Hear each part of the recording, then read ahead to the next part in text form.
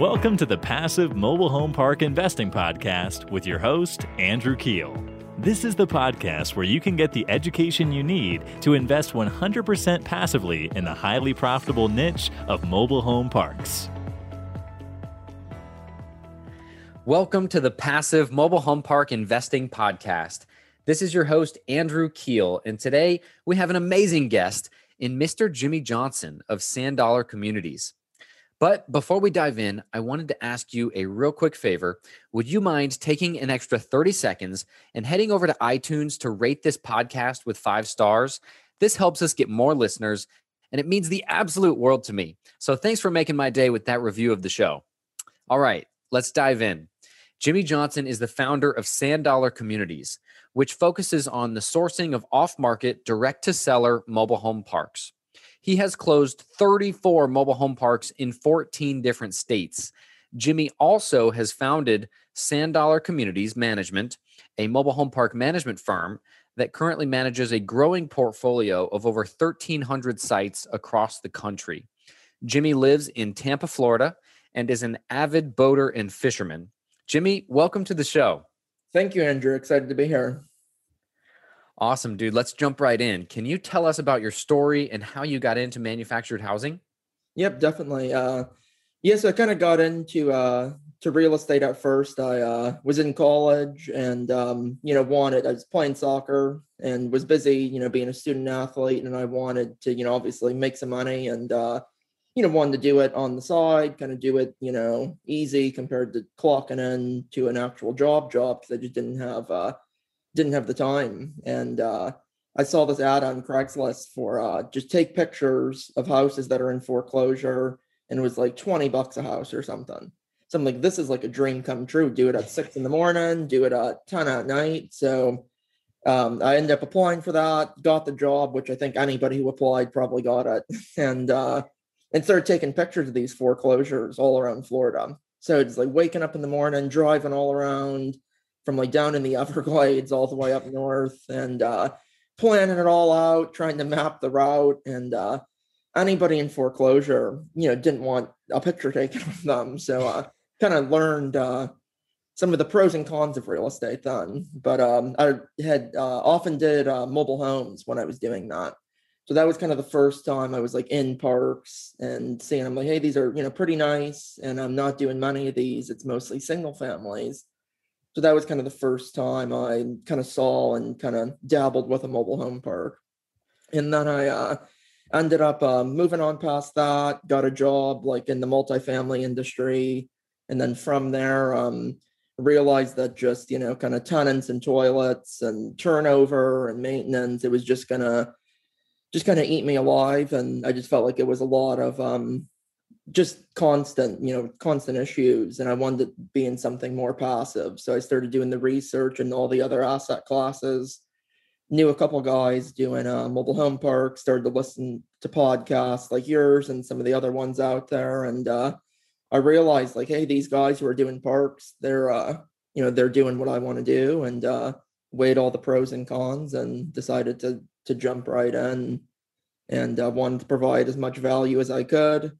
And I'm like, what does everybody want? Everybody wants a deal. So that's how we got started and, wholesaling and assigning parks.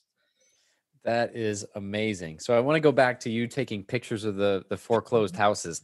Was that in like property preservation? Were you doing that like for asset managers, or was that like for an investor that was trying to bid on those?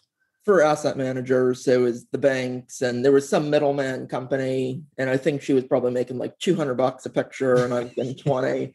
But at the time, I thought it was like the best gig in the world. I'm like, I'm going to do this forever.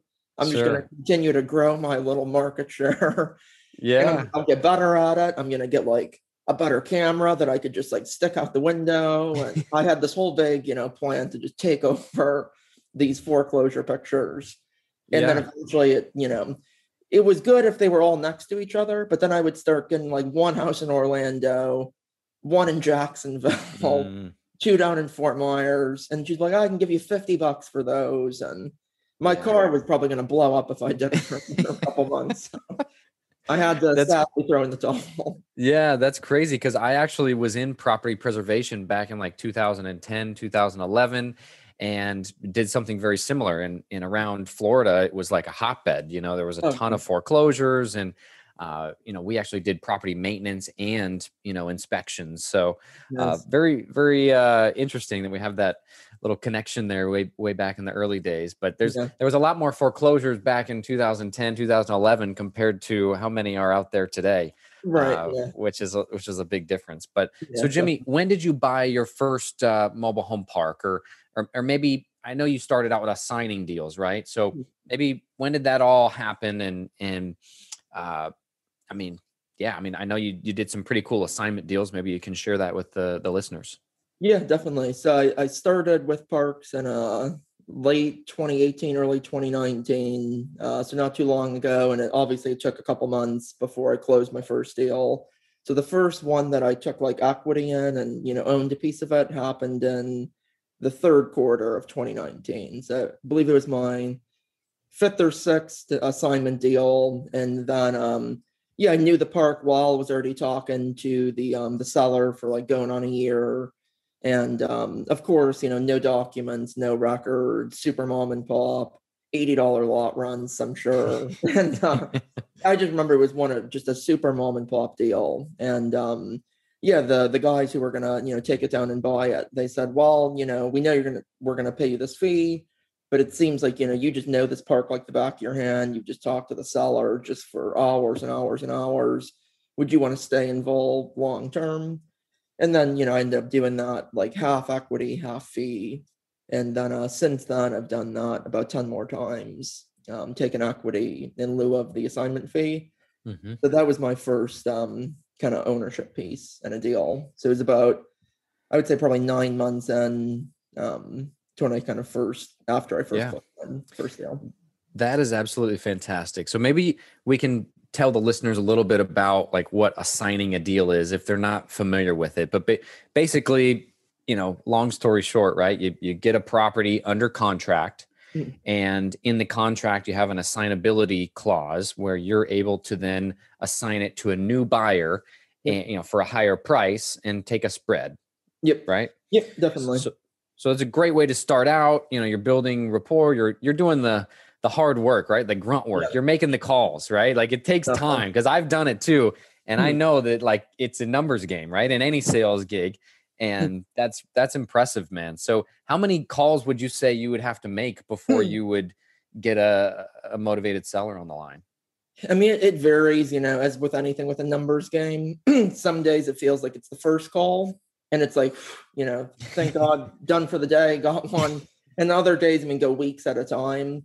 So it's more so turned in like a numbers game and just like in terms of time. So, a lot of the ones from, 2019, 2020, kind of those seeds done are kind of sprouting now. So it's a lot easier now than it was when I first got started. So as with most things, like once you do it once, then it just becomes easier. And I think with any type of real estate, the first deal is definitely the hardest. So getting that first one was really tough. But now a lot of it is not a lot's inbound, but I do have some inbound. A lot of it's just following up with, hey, you said call you in 6 months, call you in a year, call you next month. So more so warm leads now. But if I was to average it out, it has to be at least a couple hundred phone calls for a well-motivated seller, maybe 3. Yeah. Yeah. Well, kudos to you, man, for putting in that work. That's awesome. Jimmy, what has been the toughest hurdle for you thus far in the business?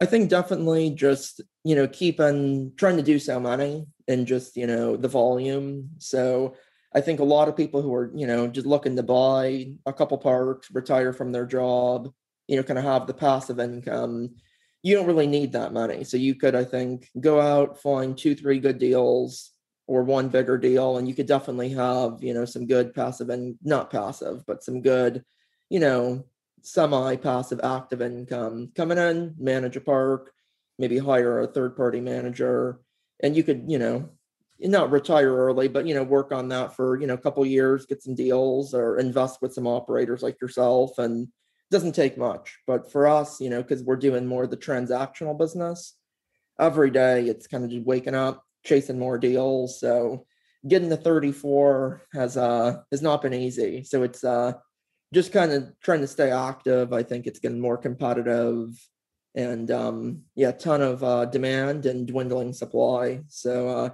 it's been a hurdle just kind of every month, just trying to meet the goals and keep doing it. And, fortunately we have, and working hard and building the business to grow, but it's been a big hurdle, just trying to do that while also balancing the management business and operating the portfolio there. So always trying to just prioritize, and the deals, they go quick if you don't jump on them, and the management issues, if you don't jump on those quick, a little issue turns into a big emergency. So. Oh yeah, all too well. Can relate to you there. No, I'm Frank Rolfe, on one of his podcasts and at his seminars, he says time kills deals. Exactly. And I wrote that out and I put it above my desk back in my office because it's so true, so I can relate to that as well. Maybe share a little bit about the management and how your management team is set up and how that's going with your current portfolio. Yep, definitely. So each park, kind of starting from the bottom up, each park has a manager, typically someone who lives in the park, and they handle, the day-to-day, just all of the little stuff that pops up, violation notices, they're doing lot inspections, passing out the invoices, pinning up late notices, basically anything that, we can do because we're not physically right there. So they're, I think they're kind of the backbone of a good deal and, a good successful long-term park, because all that little day-to-day stuff, we have really good managers who run a tight ship, and, the tenants see them. And I think they're saluting the manager when they walk by. And there's other managers who, they kick their feet up and, hey, everybody do as you please. It's a party. So we got to kind of let go of those and get the good ones and train them. But I think that's definitely one of the most crucial parts of the business. And we even have some smaller parks that we manage in like the 10, 20 site range.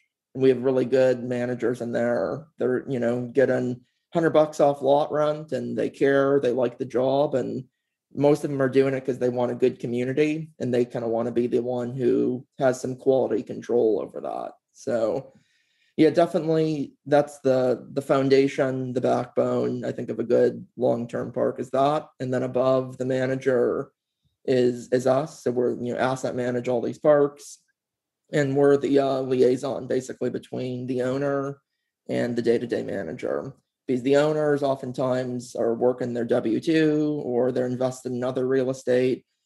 And a lot of them just don't want to do the day-to-day, and I don't blame them, because a lot of it's not fun. But so we're the kind of the middleman between them, and we have weekly calls with each one of the park managers, where we kind of just go through everything, go through a lot of the KPIs and the metrics. This is who's late, what's the story, how are these violations coming along. When are you doing inspections? So we've really tried to systemize it, make it a machine just to grow in the scale. And then either kind of partners with us or above us is the owner operator. And some of them, we're talking to daily, others weekly or monthly. And then at Sand Dollar, it's myself, and I have 2 employees who help with the thousands of little nuances that pop up every day. But running a pretty lean operation, but it's working well. So that's fantastic, man. Maybe you could share some of those KPIs with us. What are the key performance indicators that you guys look at on a weekly and monthly basis? Yeah, one of the most important ones is definitely collections, because if people aren't paying, well, can't pay the bills and can't make money, which is why we're doing this. So that's the number one thing, because we also think that when the residents are paying their rent and they're paying their utilities, they care more. So people who are not paying typically don't care about much, let alone the community. So we're looking at that, hardcore on the 5th and the 6th. So when we're doing late notices, we're looking again on like the 10th and the 11th. Some of the states that we operate in, do like the stair step late fees, where you can do like $12 a day, $10 a day. So really very busy in between the 1st through the 12th. And then we'll typically look again by the 20th. And that's when we'll kind of be deciding, hey, what do we have to escalate to an eviction or a non-renewal? So the collections, primarily, we really look a lot at the inspections and the violations. So depending on the size of the park and the type of park, if it's like a turnaround or stabilized, we either do them weekly or monthly. And we obviously don't want like the violations number growing. So we want to see that dwindling each month. Keep an eyes on that. Another thing is vacant homes, vacant lots, how long it's taken to sell a home, just how many people are delinquent on maybe utilities, how many people are delinquent on, other, violation notices and stuff like that. But primarily we're, looking for good collections, and then we don't want any vacant homes because kind of leasing solves all the problems, and vacant homes are a little hotspot for crime, as you know. So Yeah, no, most definitely. Most definitely. Well, thanks for sharing those with us. Jimmy, what's the number one way that you find your deals? just relationships as a whole. So how that relationship starts, is typically with a cold call or direct mail, door knocking, getting introed. So we really, everything that we do, we just try and have the best relationship possible, because we've been, referred from, we close a deal with one seller and all these guys talk typically, and they're saying, hey, you should call Jimmy. We closed, it was smooth, it was easy, great transaction. So really it's just, relationships and trying to just build those, genuinely. So we don't do like mass market mailers. We don't do texting or voicemail campaigns or robo calling and all that. All the calls come straight from my cell phone. I know a lot of people disagree with them. They're like, no, you have to have like a dialer. And the sellers know it's coming from a different area code. There's that little 1-2 second delay. Yeah. So we just really just try and be so genuine, even when we're sending direct mail. A lot of people use the kind of metered mail, and they're like, oh, well, I'm paying an extra 10 cents and a computer is signing it, but it looks like my signature. These sellers know, they're like, a hawk looking at all those little things. Yeah.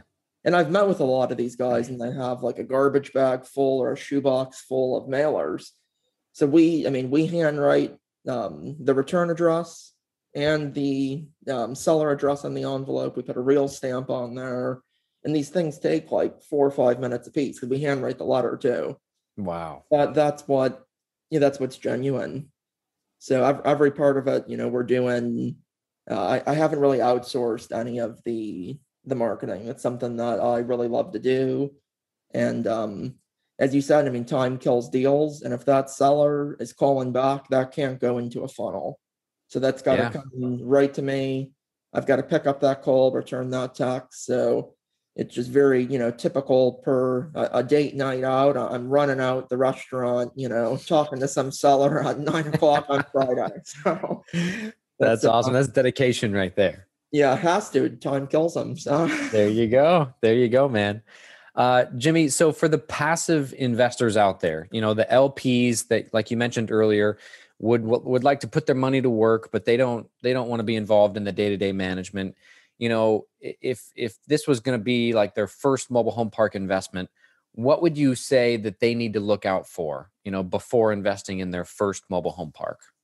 Yeah, definitely just track record of who they're, going to be investing with. So I think especially if you're someone who maybe is dabbling in some other types of real estate, you've invested in some syndications and you want to get into mobile home parks, I think that, unless you're ready to kind of jump in and kind of be available 24/7, I would invest with an operator who has done, multiple deals and who you can hop on the phone with. And even if you're investing 25, 50, no matter how much, I think that person should definitely want to have a call with you, whether it's a Zoom call, phone call, kind of walk through, kind of what they're doing, the types of deals that they're buying. And then I think that, you should be able to see, hey, where is the portfolio? So I know you just sent out your quarterly newsletter. I love reading that. And you have in there, where all your deals are at, different CapEx projects, all that stuff. That really just shows that, you're somebody who cares about these, you're super involved. And I think that's what, a passive investor should be looking for. And just 100% transparency. Hey, you want to oh, you live in South Carolina or you live in Pennsylvania, here's a park that we own and operate there. Feel free to take a drive through.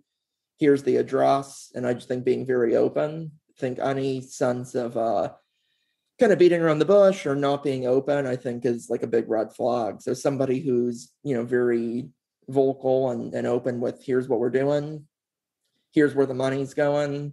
And I think, yeah, like that quarterly newsletter that you sent out, I mean, that's like hit the nail on the head for just transparency. And we try and be super transparent with all of our deals. But, I think from an investor looking, that's just important to be able to see the parks, see the improvements that have been made, see that positive momentum's happening, maybe some successful exits, refer to other investors, and basically kind of, just almost doing a background check like on a tenant, but doing a background check on the guy that you're about to invest some serious cash with. So.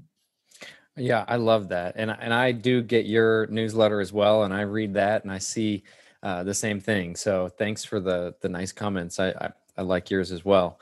You did say something that really strung a chord with me. And you said, go find a park and drive through it that this operator is operating. I think that's huge. I mean, what better way could you get a testimonial on this operator's, management and success or failure than just driving through one of their communities? So definitely. If that's a possibility, if you live nearby, I think that's a great way to, gauge an operator's, just talent and abilities, right?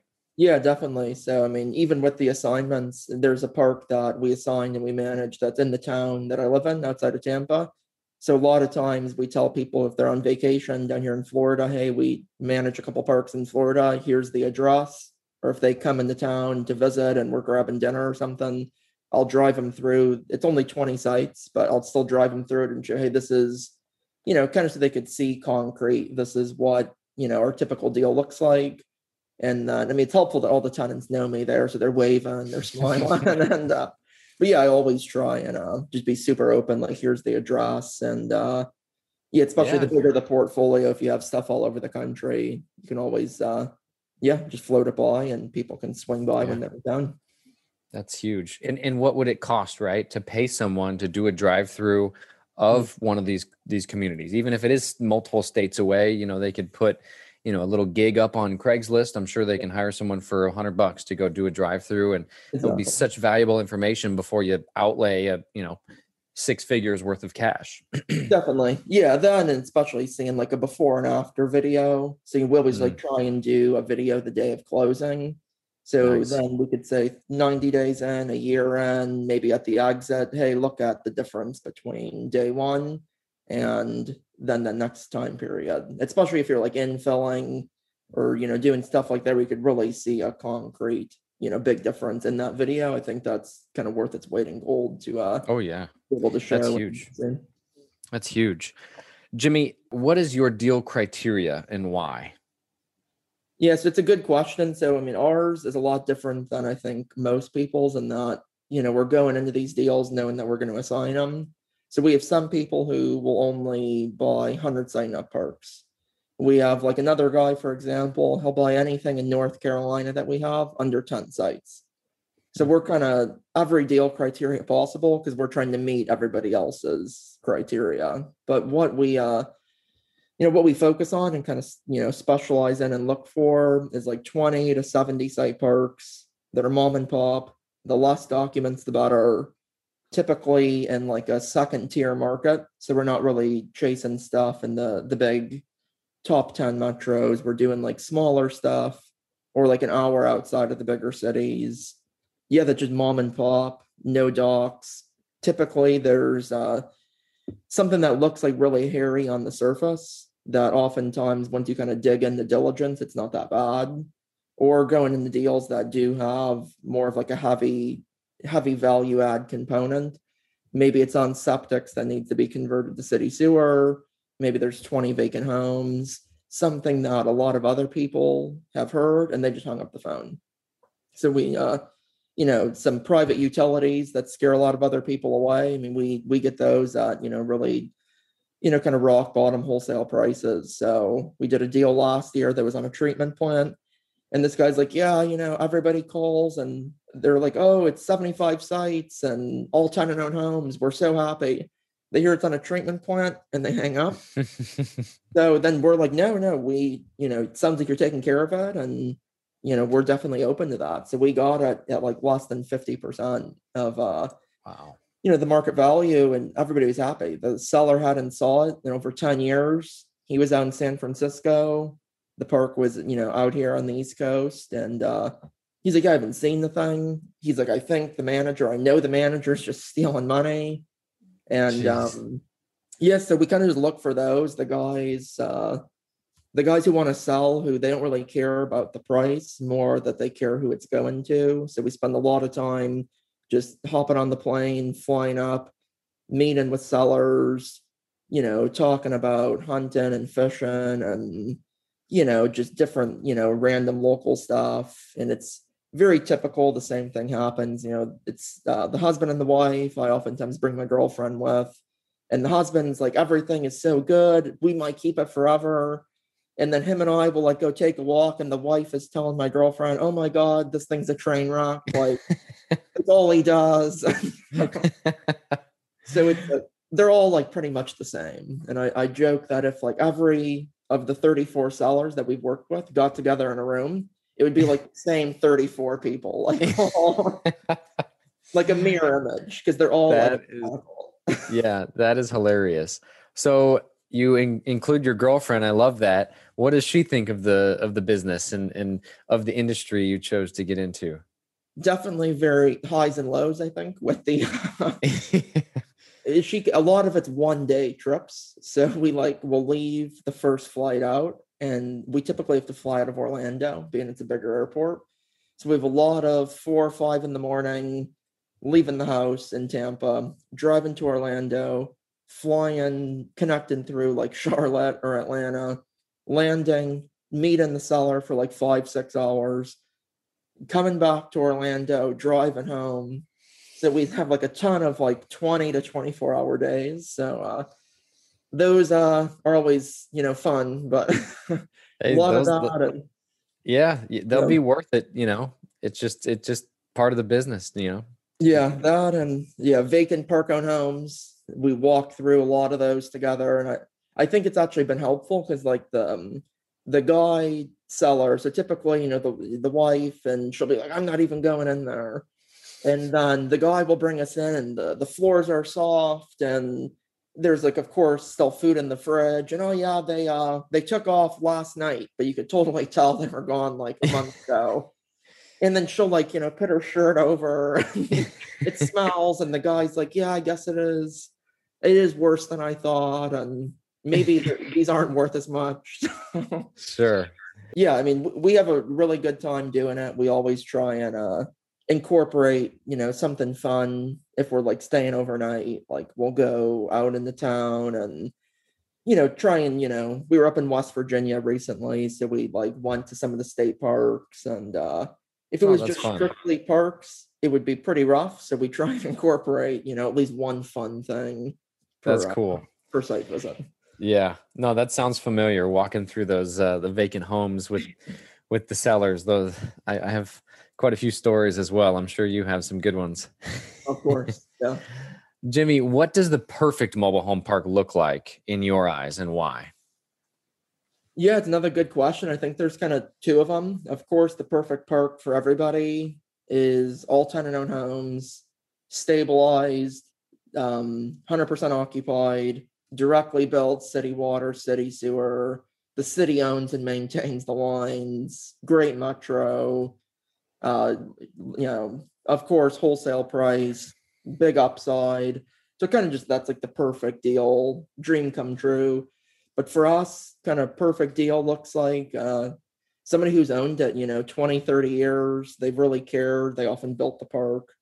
There's, maybe half park-owned homes, half tenant-owned homes, lot rent. They don't really like tenant-owned. No, why would you want tenant-owned? Park-owned homes make more money. So we love hearing that, because that typically means the lot rent's like $100.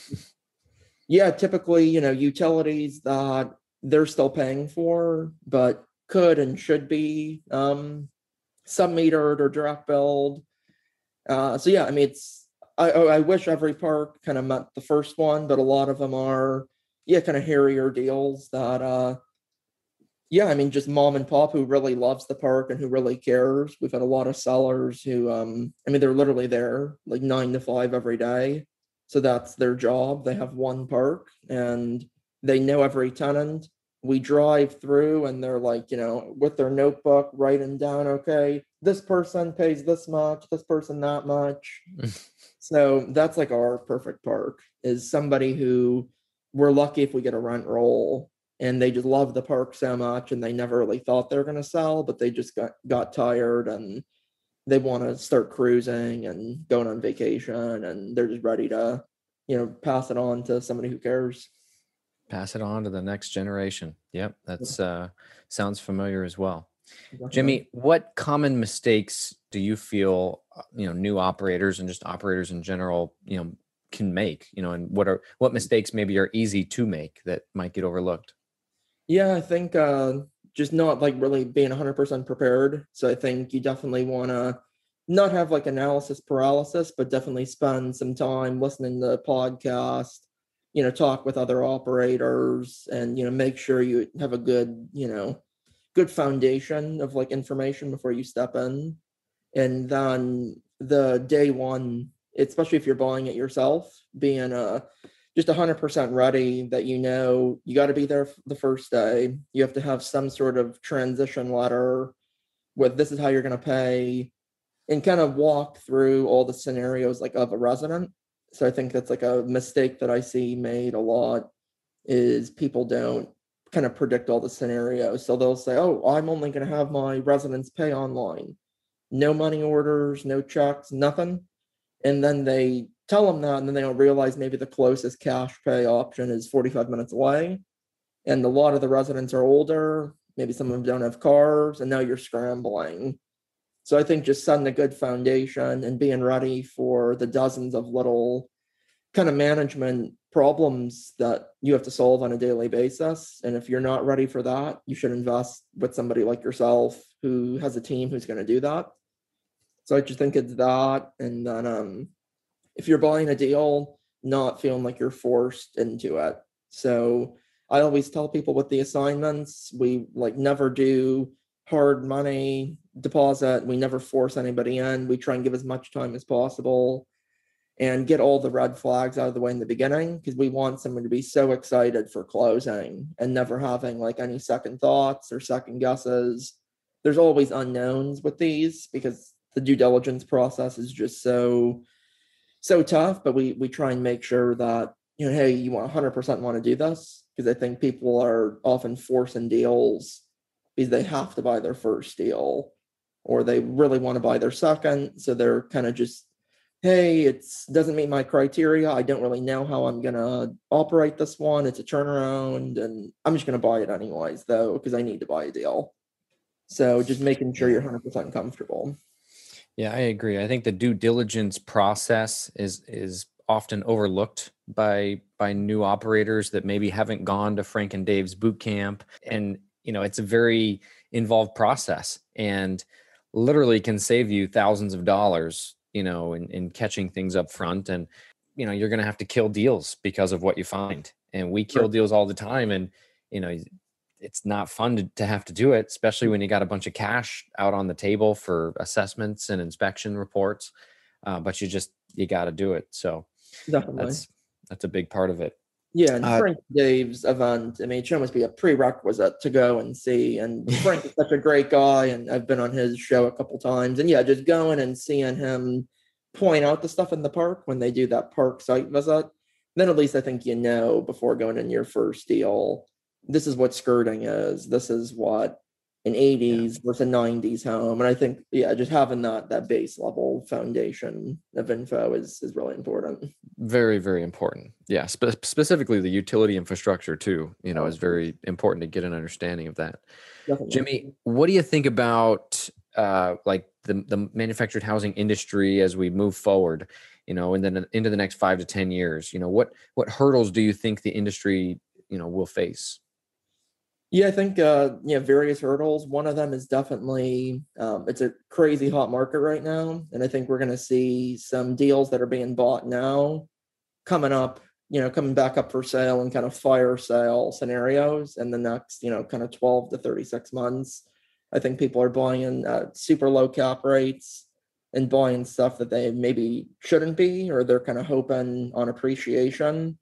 So I think a lot of those, I mean, it's going to be tough to make money on those, tough to, add value and, do the capex that's needed. So I think some of those are going to come back in the near future at pretty much what they paid, even after they've maybe raised the runs and added some upside.